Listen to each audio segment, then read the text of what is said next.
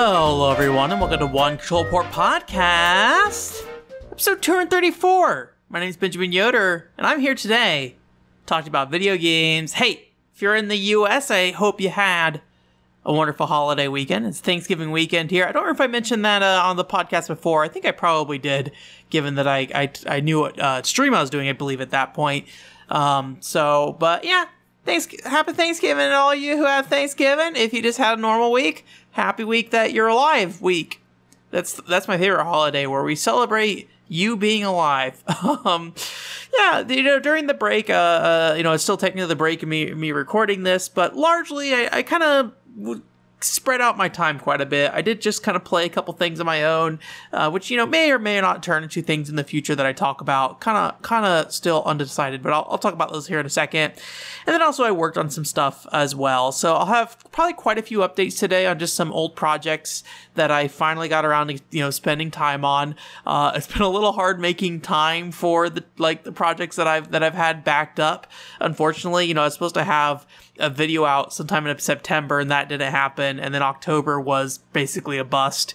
And then November, I had to, suddenly shift to get that PCFX panel put together. So it's been a chaotic handful of months here, but hopefully we'll be getting back on track and we'll start 2022 off fairly strong, hopefully. We'll see. So I'm going to do some kind of yearly update video by the end of this year, by the way.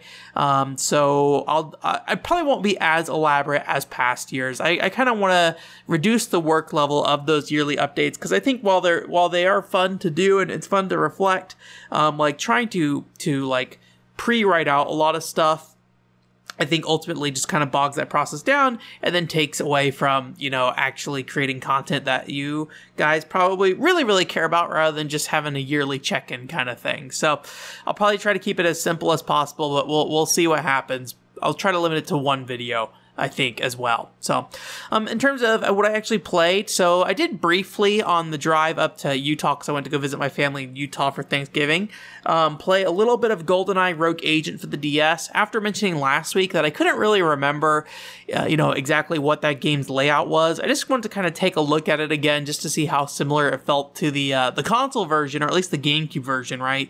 And I really didn't get that far into it. I kind of lost interest pretty quickly. It's definitely, you can see where the game's connections are for sure. I don't think the level design is identical. I think the DS levels are actually shorter as well, which is maybe not too surprising.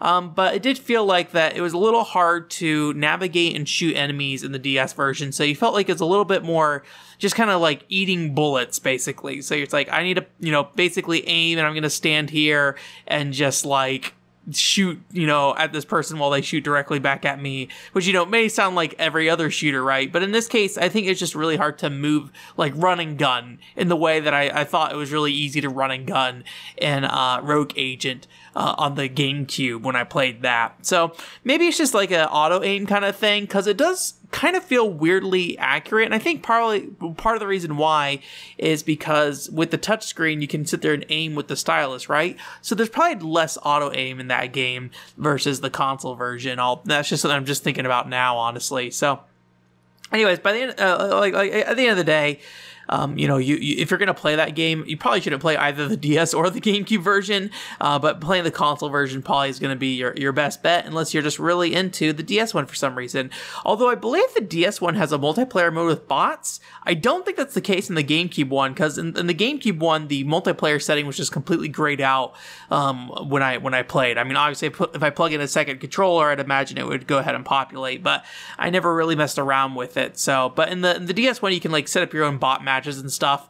Again, the AI is not particularly great, so I would not exactly, recommend it as a way to play, portable shooting on the go. But at the same time, in 2004 or whatever, there weren't a ton of other first-person shooter options on a handheld. So at that time, I thought it was pretty novel. I remember at the time when I was playing that game thinking that it was as good as the original GoldenEye, and it's definitely not. But I was so on the Kool-Aid of just I need I need a good DS game, and I'm going to believe as much as I can believe that this is a really good DS game. So yeah, I think I mentioned it last week. It's probably one of the games that probably has not held up the most in terms of my, early DS love. I think Yoshi Touch and Go, while maybe disappointing from like a pricing perspective, is still like a very fun game. And I think Kirby's Canvas Curse, which was also kind of like an early DS darling title, I think that was also a strong game as well, too. So I think those still hold up, but GoldenEye, Rogue Agent, maybe not so much. Pack and Roll still holds up, even though that being kind of like a general launch window game. I still think that is a fun game to play through, despite it being short. I never got around to making that video about Pack and Roll, but I will say I think the DS version of that game is a better version of the game. You have a lot more control over Pac-Man and how he rolls around, and it makes like a lot of the level design feel a lot easier because you have a lot more velocity than the console one. Because the console one you have to kind of rev up as you move forward, so it just never quite feels right on at least the Wii. I don't remember if we talked about it, but Namco is releasing like a Pac-Man collection kind of thing, and Namco Museum Remix, or at least some of the Namco Museum Remix games are going to be in there, including I think like Pac-Motos as well as Pack and Roll Remix, which I maybe mapping like the because if you don't know, like in Pack and Roll you can like flick the stylus and it makes Pac-Man kind of shoot off. And how they handled that in the Wii version is that when you shake the Wii remote, it would basically cause Pac-Man to dash. But I had a lot of problems with Pac-Man like not lining up properly when I did that dash. And I never could figure out if it was an analog stick issue with me just not having the stick in the right place, or if it was like something to do with like the direction of the swing would cause the dash to handle differently. So I'll be curious to see, if you just map that dash to a button, how that feels. But I think you'll still run into the same issue where like Pac-Man just cannot get the same velocity as the DS game in terms of just like the constant moving speed kind of thing. So still holding out that Pack and Roll on DS is the best game, I think, at this point. I don't know if I'll play the other console version of that game. I don't think I have a real desire to. But maybe eventually I'll go back and still do that video where I talk about the two different ones, since I don't think I need to have those games like particularly fresh in my memory to talk about the things I want to talk about with those. I'm not directly comparing that many things. There are some interesting differences, like some musical differences and things like that throughout as well, but I don't think those are necessarily nearly as important to kind of, talk about compared to the controls of the game as well. Didn't really mean to talk about Pack and Roll this podcast, but here we are. We just went through that. For Thanksgiving, one thing we did do is I did stream on Thanksgiving because I was back home for Thanksgiving night. We had our Thanksgiving celebration on Wednesday, the day before, and we played Cooking Mama Cook-Off. And I will say, Cooking Mama Cook-Off is being an early Wii title. It has a lot of motion controls that are somewhat questionable. I think this is still an era where people weren't necessarily sure the best way to use the motion controls on the system. And one of the key problems that game has, which I guess I should say, if you don't know what Cooking Mama is, basically it's like a bunch of like cooking mini games. You have to like go through a series of steps in a recipe to essentially create a meal. And so if you fail any of those, it like hurts your score kind of thing. And at the end you get like a particular medal. But yeah, it's so you do those little mini games, and on the DS you use the touchscreen, obviously. But on the Wii, you're using the motion controls with the Wii remote, just the standard Wii remote. But they also ask you to use the pointer on the controller as well. And sometimes they want you to very quickly switch between using the pointer and the motion controls, which is something that does not really, work well, because it would make sense if like the pointer was something that you could like reliably know where your controller was pointing, right? Because, if the Wii remote was like 1-to-1, you could use it like a light gun and kind of, point at the screen and shoot kind of thing. But that's not how the Wii remote works. You with the pointer itself, where that pointer points on the screen relative to your position, essentially. So as you move the Wii remote around, you can kind of track where that cursor is going to go, but it's not that you can just kind of like point and shoot directly on screen like you can like a light gun in an arcade. So I think that caused a lot of problems where you're doing some kind of motion and the game suddenly wants you to point at the screen and press a very specific spot on the screen to do something. So you're like doing the motion and you have to sit there and like try to find where your cursor is in relation to the infrared pointer or infrared lights on the system. And then once you line it up, then you got to kind of figure out what kind of motion you got to do to get down to that corner. And it's not that long in terms of the actual like process of doing that, but in the terms of, when you or have like a split second before your onions burn or something. It's something that's very important, and unfortunately I think that game just kind of misses that aspect. There's also some general other motion control issues I've had.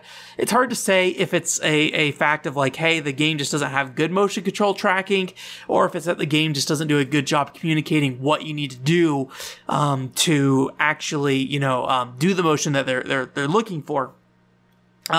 So, there are on-screen motions that show you like how they want you to move the Wii remote around and stuff, but I never like got in a position where any of the mini games felt like super comfortable that I could ever fully figure out, like when I was cracking eggs, you have to kind of like swing the Wii remote over to the other side of the bowl. If you swing it too hard, the egg smashes. If you swing it not hard enough, the egg just kind of taps the side and like you either just slightly crack or will not crack at all. And if you swing it just right, it'll crack, and then you got to press the A button, which will put the egg in the bowl itself, right? And so actually honing that in and getting it to this point where you can actually like reliably like crack those eggs open and stuff. It's just something that I was never able to figure out to do. We played it for about 2.5 hours about. And I just never could really get it to the point I needed to. So, I mostly got bronze medals. The only recipe, the ones we attempted that I could not complete was the popcorn one. The popcorn one very specifically need to be able to do motion controls over and over and over again. So you have to like shake the actual like the saucepan that the popcorn is in back and forth. And if the game stops tracking that you're doing that, then you're basically screwed. And the popcorn only has 2 steps. And so if you fail one, you fail all of it, basically. So that was the only one that I really wasn't able to finish so far. I think there's probably another like 2.5 hours in that game. How long to beat said about 3.5 hours, but I think it's going to be quite a bit longer than that. So I think we'll probably be closer to about, 5 to 6 hours when I finish that. I'm not going to stream it anymore, though, so it's going to be something that I play in my own free time, but I don't want to, like, really just, like, get halfway through it like I did and then just leave it, to rot forever. So I think I am going to try to make a effort to play through it at some point, whether that be, while I'm doing something else and basically just, be something I can do with my hands. Because it's not a game you have to think that hard about. It's just a game you got to kind of sit there and, go through the motions with, essentially. So it's not nearly as like hectic as like a WarioWare game or something like that, I guess is what I mean. So anyways, that game is okay, for the $1 I paid for it. I'm not going to complain too much, but it is a, maybe one of the lesser entries of the Cooking Mama to my understanding because of those controls, unfortunately. So if that changes and I figure out how the controls, how to get those controls consistent, I'll definitely let you know. But at this point, I think I can safely say maybe get one of the many other Cooking Mama games out there. I say only ever having played the DS one, but I do think the DS one probably would be a better fit though, just because you have more control over the game itself with the stylus and everything. So one other thing I played is also another shorter game is Cabela Survival Shadow of Katmai. I think that's how you pronounce it. And this is a game I was like really excited to try out a long time ago. And I honestly don't know why I was so excited to try it out. But it was a game that I really wanted to sit down and spend some time with. And then I did rent it at the time. And I got like maybe an hour or so into it. And I was like, this is actually really cool, but I think like I had to do an article on something, so it ended up just kind of getting shoved to the side. This is like during my VG Charts era where I had like basically no free time to play video games ever, which I mean kind of still true today. But at that time I had to like basically hit a minimum quota of articles per week that I usually failed to hit, but I also made up in enough views that they really didn't care that much that I didn't hit it. But anyways, so I didn't really get through it, unfortunately, at the time, but I should have just kept pushing through because it's a game that's only about 2.5 hours long. And so I went ahead and pushed through it. Now I bought a copy a while ago and spent some time with it. And I really like it. It's not a great game. It's kind of in the realm of like that Kekkaishi game I played recently, where it's like on its own. Like, if you look at the concepts and what the game is doing, it's not very, like, interesting. There's not a lot of variety. But because the game is so short, the fact that it is just, like, this very compact experience that has these specific elements it focuses on, I think really is a benefit. So, obviously, that doesn't, like, if you're shopping for, money to value kind of thing, you're buying a $50 Cabela game or something like that. Or I don't know if it was $50 when it launched, but, a full-price video game, then obviously I think you would be very disappointed that the game's only about 2.5 hours to 3 hours long. But in the modern context where I literally do not care, as long as the game feels like somewhat satisfying, it actually kind of works in its favor, in my opinion.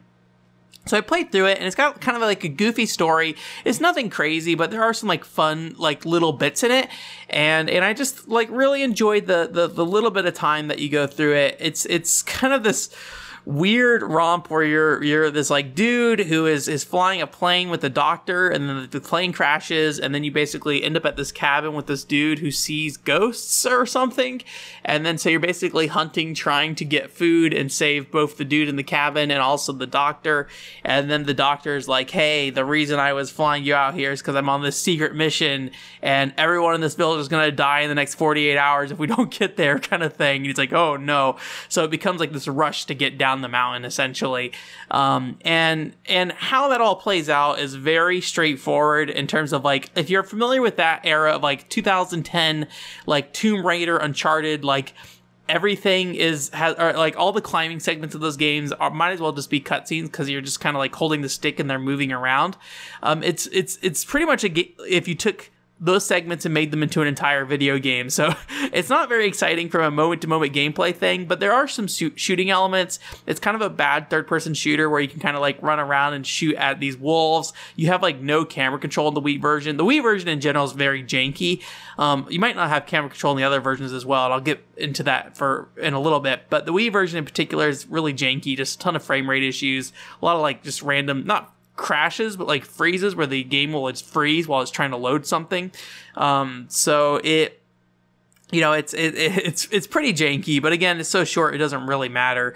So you're basically just climbing and shooting, and then sometimes you combine the two. Actually, fairly frequently they combine the two. So you're just like climbing, and just like a whole flock of crows come flying at you, and you just pull your pistol out and shoot them out of the sky while you're hanging there. And that just happens like almost every clip. So these crows are really out to get you. So it's pretty silly, pretty goofy. And I think if it was any longer than 2.5 hours, it would overstay its welcome. But for that length of time, I think it makes a lot of sense. I think it would be a really fun stream game. So what I decided to do, because I was kind of curious how the other versions of the game ran, and there's one other kind of aspect here as well, but I decided to go ahead and buy the PS3 version of the game, and then I think we'll go ahead and just like spend, you know, probably between the time we finish Sword of Eteria and we move over to Parasite Eve, we'll probably play that game in one night, essentially. Just because I think it'd be a fun stream game, honestly. But one of the neat things about the 360, PS3, and to some extent the Wii version, but I'll explain why it doesn't matter as much there, is that they have these guns called the Big Shot Elite guns, and they're these big plastic guns that have like a sensor bar that comes with them, and you use those guns as basically light guns to play the game on 360 and PS3. So you're basically playing with this big old gun controller, essentially. So I bought a PS3 version that had that controller. The PS3 versions were significantly cheaper than the 360 ones. I don't know why. Maybe the game runs worse. Who can say? I wouldn't be surprised if it does. But, you know, I wasn't going to pay like $70 for a Cabela Survival on Xbox 360 and like a gun. So it was like $16 for the whole PS3 package is the most I'm willing to spend on a game I've already played through. The Wii version also can get this gun with it as well, but it's kind of like the Wii Zapper, where I think you slot the Wii remote in. So they saved money on that aspect. I don't know if it changed the price of the package at all. Although I would be curious, like, honestly, I'm not a huge fan of the Wii Zapper as is, the original Wii Zapper on the system that Nintendo put out. And you can use the Wii Zapper in this because it's literally just a piece of plastic, right? So you can use whatever you want. You can play any video game with the Wii Zapper almost, basically. Other than the fact that some of the buttons are a little hard to reach. Yeah, it's a controller that I would be curious to see if you could use this Big Shot Elite controller for the Wii with other games and all that use the Wii Zapper, because I would actually kind of prefer it, I think, depending on how it feels. So I might look into that in the future. That might be a stupid thing. I did not realize that I could potentially do that. But, you know, I do think it's a little, like, less enticing because, as far as I'm aware, it is just using the Wii Remote and Nunchuck, so it's definitely just, like, less of a unique thing. But, you know, it makes sense why they would do that. You know, if only to save money on the sensor bar and the guts of the controller and things like that. I'd hope that they charged less for it. So we'll be playing that on stream. So it's not going to be next week, but, you know, maybe two weeks from now, we'll probably end up playing that Cabela stream. I'll definitely let you know before we do so. So if you want to see me use gun to shoot thing on stream, I will use gun to shoot thing on stream. one other thing that happened during the Thanksgiving break is I actually did a secondary stream. So I was able to, after I talked about it last week, set up the Zelda Ocarina of Time Space World 97 recreation demo, which, just to reemphasize what that is, this is not a actual demo that was leaked or anything like that. This is a recreation of what is essentially an E3 demo of the game. It's from an event called Space World. And there's just enough information out there that the modding community, or the modding community, felt comfortable trying to recreate that demo, and to give it an experience very similar to that. Not only in terms of just information they've gathered from magazines and screenshots and videos and things like that, but also in data that's come out of a variety of sources, like the overdump that happened, the Giga Leak, and then also some other places as well. If you don't know what those things are, don't worry about it. Basically, people were able to get their hands on some Ocarina of Time data, but not the complete data, essentially. So I spent a good chunk of the week trying to figure out how to get this thing installed on the Wii Virtual Console. There's a few different ways you can play it. One is you can put it on an EverDrive cartridge on 64. It's like a flash cart, so you can just load it up on a real 64. The other thing is you can drop it in an emulator like Project 64, which I don't like using emulators very much, especially not 64 ones. So, I generally try to avoid that if I don't have to. And then you could also put it on a Wii VC, which is probably the hardest out of all of them, because you have to do some finagling to get it to work, essentially. So I was able to finally get it to work. And if you are curious about how to get it to work in the Wii VC, I really highly recommend going to the Space World 97 Discord community for that recreation demo. And then just go search the setup thread for Wii VC specific information. That's going to be the easiest way to figure that stuff out. But yeah, so I did go ahead and stream it. And one thing I should say before we get too deep into this, that stream had some issues. I think I'm going to give up on the local recording while I'm streaming thing. I think my PC just might not be powerful enough to do that for long-term periods of time. It seems like when I did it in short bursts, I could record without too much trouble. But whenever I do a long 2 to 3 hour stream, which is, normally what that stream is, it seems to start creating a lot of problems. I also have to lower the video quality of the stream itself, which then, hurts that. And there's also audio syncing issues. And I think at least today, my PC is just not in a position, or at least the settings I'm using is not really working for doing those local recordings. So I think I'm going to go back to using Streamlabs OBS, not for any particular reason in terms of the feature set, only just because I prefer, honestly, to have my recording setup and my streaming setup to be separate. And if I don't have any reason to use OBS for the streaming setup, then I'm going to just use OBS for local recording and use Streamlabs instead for streaming. It's just going to make it easier. But so if you've been annoyed by some of the quality issues in the last few streams, I'm sorry. I was just trying to get it so I could record gameplay footage and try to get that so I could, make videos easier if we play something on stream and I decide this is actually something I want to talk about. It also would have made me a little less concerned about streaming certain games that I'm I know I might want to talk about this game at some point, so I want to be able to make sure I have some actual raw footage rather than just my stream footage. But we're just not at that point until I upgrade my PC, which, hey, yet another reason to upgrade my PC at some point, right? So good incentive there. But for now, I think we're just going to go back to how we were doing it before. So if you do notice any issues on streams, let me know, but it should be going forward all kind of back to the old setup there. But yeah, to talk about the Zelda OOT, Space World OOT, why did I say OOT Outworld? But the Space World demo, thing, it's really interesting, because this recreation demo, it does make a lot of guesstimates and things like that on kind of the level design and things like that. But generally everything that's there feels about right, at least. Whether or not that is actually accurate to the final game or what the final demo is a whole other thing. But it feels like everything kind of falls into place. Nothing really feels out of place outside of the fact that sometimes certain flags get reset. So what that mean by that is there'll be a heart piece, you pick it up, and then you leave the room, you come back, and the heart piece will be back there again, which maybe was an issue with the original demo. Who can say? It doesn't really matter in the context of this, because all you're doing is really selecting from a list of dungeons that you're going to go do. So the ones that are in there are the Deku Tree, Dodongo's Cavern, and then a Gerudo's Training Grounds. And the Deku Tree is incredibly different from the final game. The Dodongo's Cavern is a weird version. It's just you can definitely see the blueprint of how they were setting up the dungeon, but it didn't quite get to where it needed to be in regard to like, you know, the design at that point. And then also the Gerudo training ground was very short, and there's a lot of like interesting little mini games in there rather than more of the just like challenge rooms. And some of those mini games kind of got expanded out to other parts of the game later on. For example, Dampé, the ghost who, you know, is in the graveyard, and you have to like follow him around after he's dead. In the catacombs or whatever, they basically had, whether he was planned at that point or not is a whole other thing when they had made this demo, but they basically have that whole sequence of events in the Gerudo training grounds where you basically chase after this Poe, and then when you get to the end, you basically kill the Poe or whatever. So all three are very different from the final game, though, at the very least. And I think it's one of those things where we always have to be careful what we wish for, because a lot of people like look at like the Deku Tree design and things like that, and it's like, wow, this is like a really, you know, stunning area, and look how big it is and everything. But the actual dungeon is pretty, let's say, a little dull.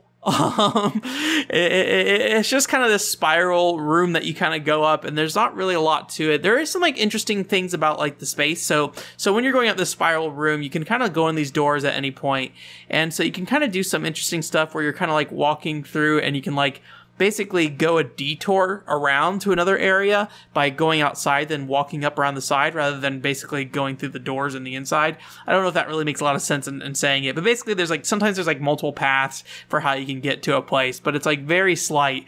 And then also some of it I'm not really sure was intended, because I did find like a glitch that basically allowed us to get a little higher than we should have. So I can't remember how much I used that early on, because I didn't realize it was a glitch early on. I thought that was just like, hey, this is the nature of the jump in this version of the demo, but it sounds like it is an actual like just bug with the jump that lets you jump so high essentially. But yeah, it's just kind of dull otherwise, though, because you're just kind of going up, you're finding a lot of Deku Babas, and the Deku Babas behave a bit differently, where you can't just like hit them whenever, you can only hit them at particular times. So it's probably similar to the issue that people had with Skyward Sword, where you have to kind of sit there and wait before you actually hit the Deku Baba in some way. So like, you know, when in Skyward Sword, you had like the directional cuts, right? So their mouth would open up and you cut them in a certain direction. In this case, you have to wait for them to attack, and then after they attack, you can go ahead and slice them. That then causes them to stick up right away, and they can go ahead and stab them, and then they'll fall over and die. The problem is that that's most of the enemies in that dungeon, not all of them, but most of the enemies in that dungeon, and it becomes really tedious to do after a certain period of time.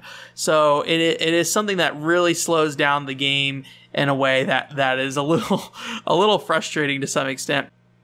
So there's just like not a lot of like interesting things going on in the combat for the most part. And then I'd say there isn't really a lot of like puzzle design really in it at all. Again, some of this stuff had to be recreated from scratch, so maybe there's some additional things in there.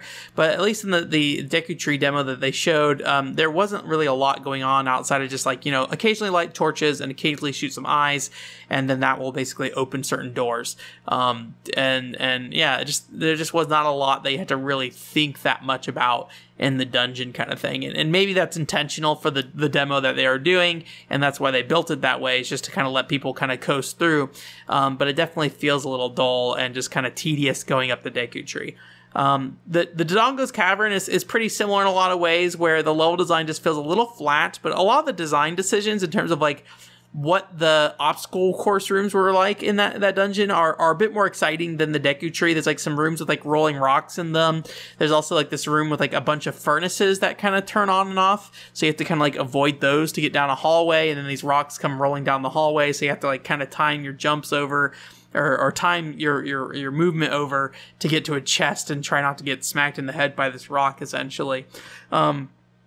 And there's also just like a more diversity of enemies there with the Dodongos and things like that. But you don't get the bombs until the very end of the dungeon. So the Dodongos themselves, you more or less just like swipe in the butt to hit their tails. There's like the lizard guys that are in the final game where you fight them. So you have that little kind of face-off kind of thing. So I think with Dodongo's Cavern is definitely the better dungeon of those two in particular. I think it's definitely worse than what the final game eventually was. But it is still I think think a overall interesting dungeon to do. You actually, like, instead of bombing the eyes out of the giant Dodongo head on the end of the dungeon, you bomb the mouth of it, which actually makes a lot more sense from a logic perspective in terms of Zelda, because you do bomb Dodongo's mouth, or you throw the bombs in the Dodongo's mouths for the boss fight and the little ones as well. But it's I'd be curious to hear like what decision made them, or what thought process made them change that decision of bombing the eyes versus the mouth on it. And then the Gerudo training ground, like I said earlier, is just kind of like some fun little mini games. It was actually probably my favorite part of the whole demo, but it is probably the shortest part. You just kind of run in there, do a few little challenges. It just gives you the ability to play with the adult tool set a little bit. And that's kind of it. So pretty straightforward demo. Oh, there's like a Hyrule Field and Kokiri Forest you can kind of walk around to. So I was not expecting it to be anything, crazy good or anything like that. It definitely was a work in progress thing. And more importantly, it's just cool to kind of get an idea of how that game was shaping up at that time and what kind of design decisions they were making still. There are a bunch of other maps that you can look at in there. Some of those maps are from around Space World 97 time. Some of them are not. So they're more older style maps. They populated those maps with as much data as they could that they could recover, as far as I'm aware. But some of those maps are also just completely barren because there's not really any data associated with them. I think like the Water Temple, which is a very different and very massive dungeon in that version. As far as I'm aware, there's no data associated with it in terms of like objects and actors and things like that. So you more or less are just kind of walking around a barren dungeon kind of thing. So if you want to see some of that stuff on stream, if you want to see me specifically do it, you can go watch that stream. I will say I set it up to edit it, so there might be cut out now, but there were some technical issues at the beginning of the stream, as I mentioned earlier, so you might need to skip ahead a little bit. I should have timestamped stuff, but I trimmed the clip, so hopefully it would remove the technical issues out, so you can just jump right into the actual gameplay quicker, hopefully. But yeah, if you want to see me specifically, I did that stream, so you can find that on the website. If you're looking for somebody who's going to give you a lot of insight into it, I haven't watched their video yet, but the speedrunner ZFG did a whole like 4 to 5 hour tour of that demo.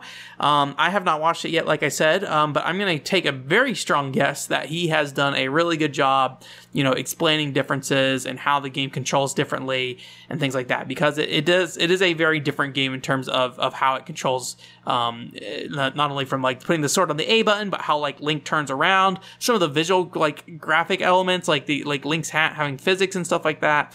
He'll be able to detail like the very specific changes between the games a lot better than I could. But I really was just kind of excited on checking it out, and I'm really glad that I did finally get it set up and I got to spend some time with it. I kind of feel like I want to go back and poke around with it a bit more, but I just don't really know what to do in that regard at the moment. I've been kind of just like sporadically booting it up and messing with stuff, which is maybe the best way to kind of handle it right now, just because there's not a lot in there. But maybe I should do like a more like, hey, I'm just going to sit down and like kind of poke around each of these individual maps. I may do that just offline though. I don't know if I'll go online for that, just because there's not going to be a lot going on probably. It'll probably just be me like messing around with the different maps and stuff like that. So although obviously if you do want to see that stuff, let me know and I'll consider streaming it at some point, but it's just something that I feel that I kind of want to revisit, not that I really know that I'm going to revisit. But it is there on my Wii and ready at any moment whenever I'm ready for it. So yeah.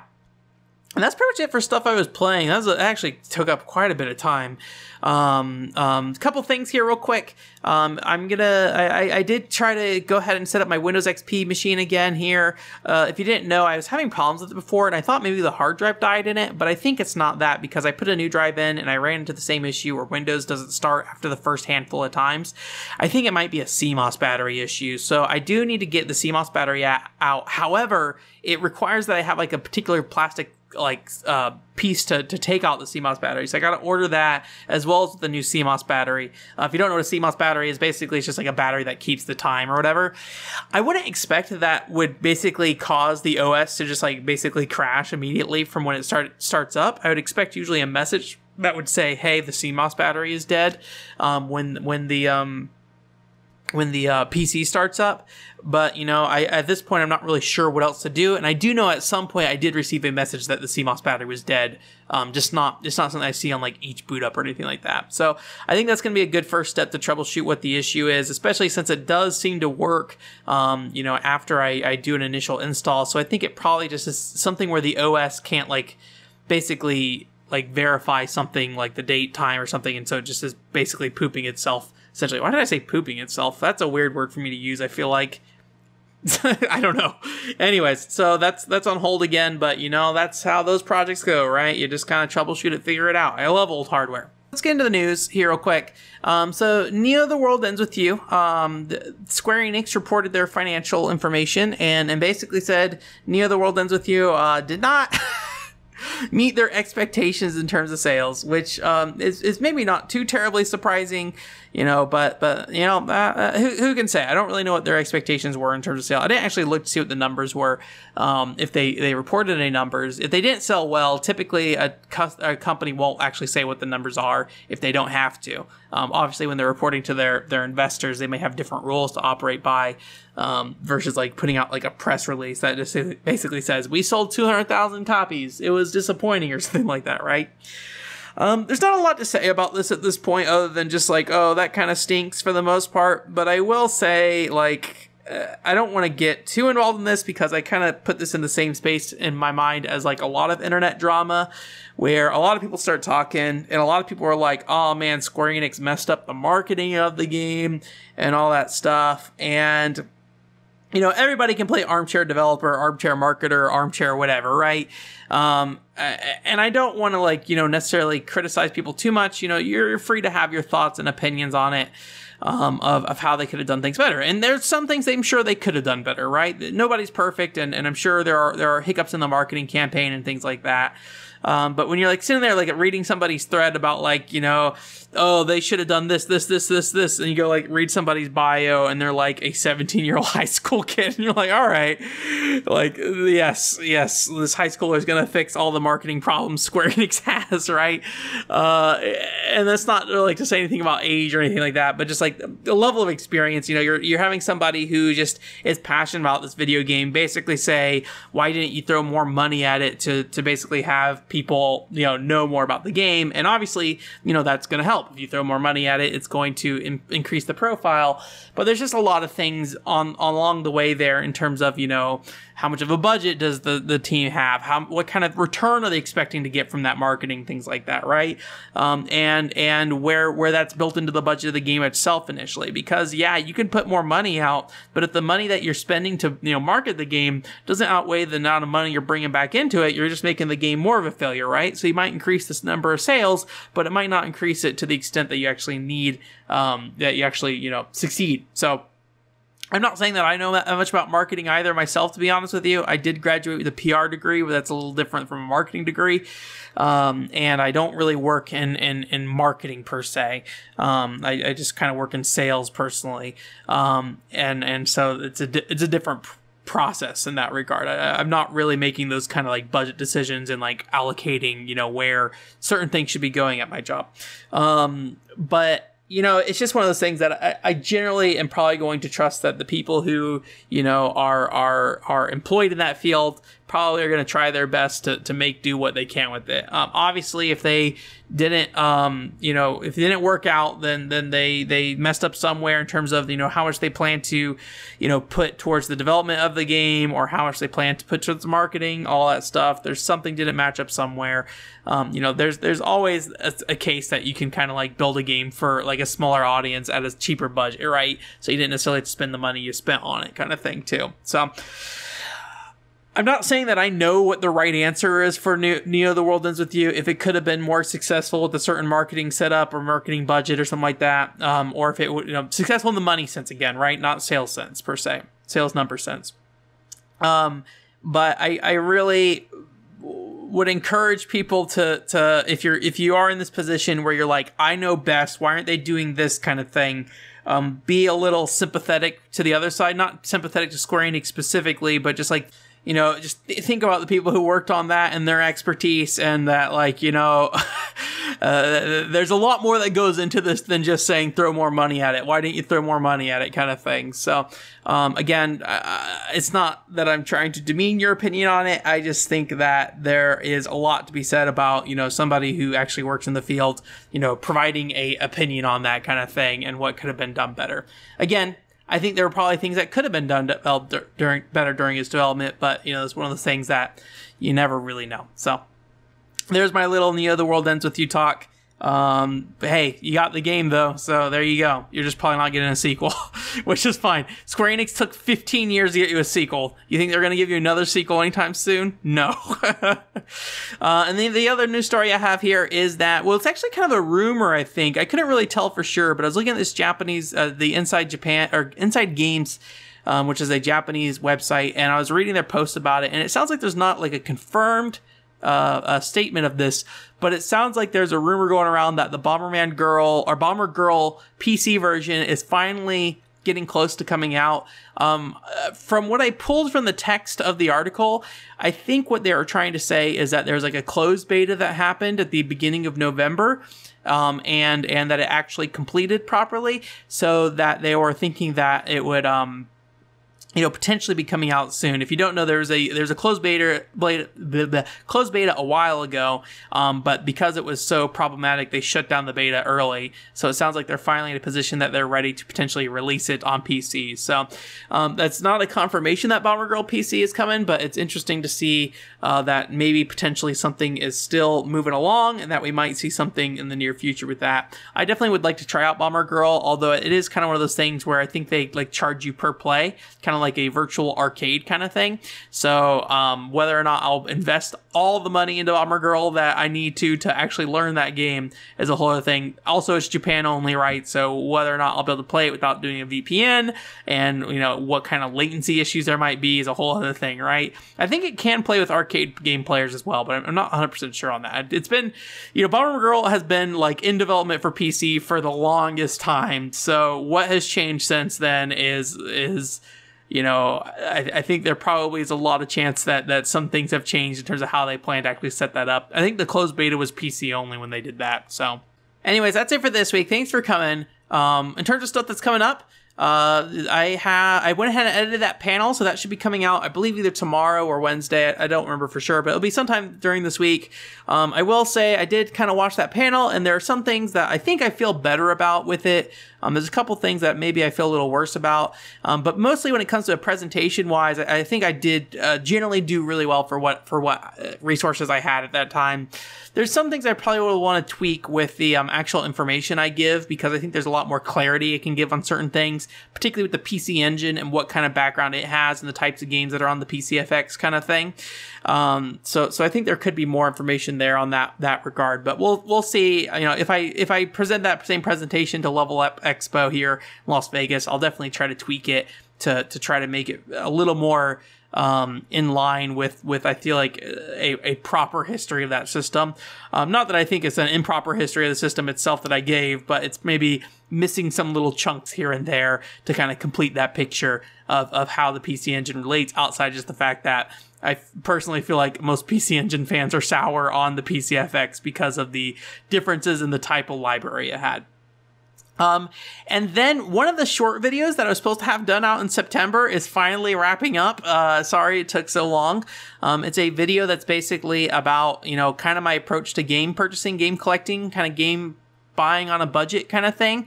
So I edited that all together today, and I feel pretty good about it. So I think it will be a good, kind of quote featured content piece coming up here. Maybe not quite as fine-tuned as like a full review or something like that, but I think it is fairly well produced overall.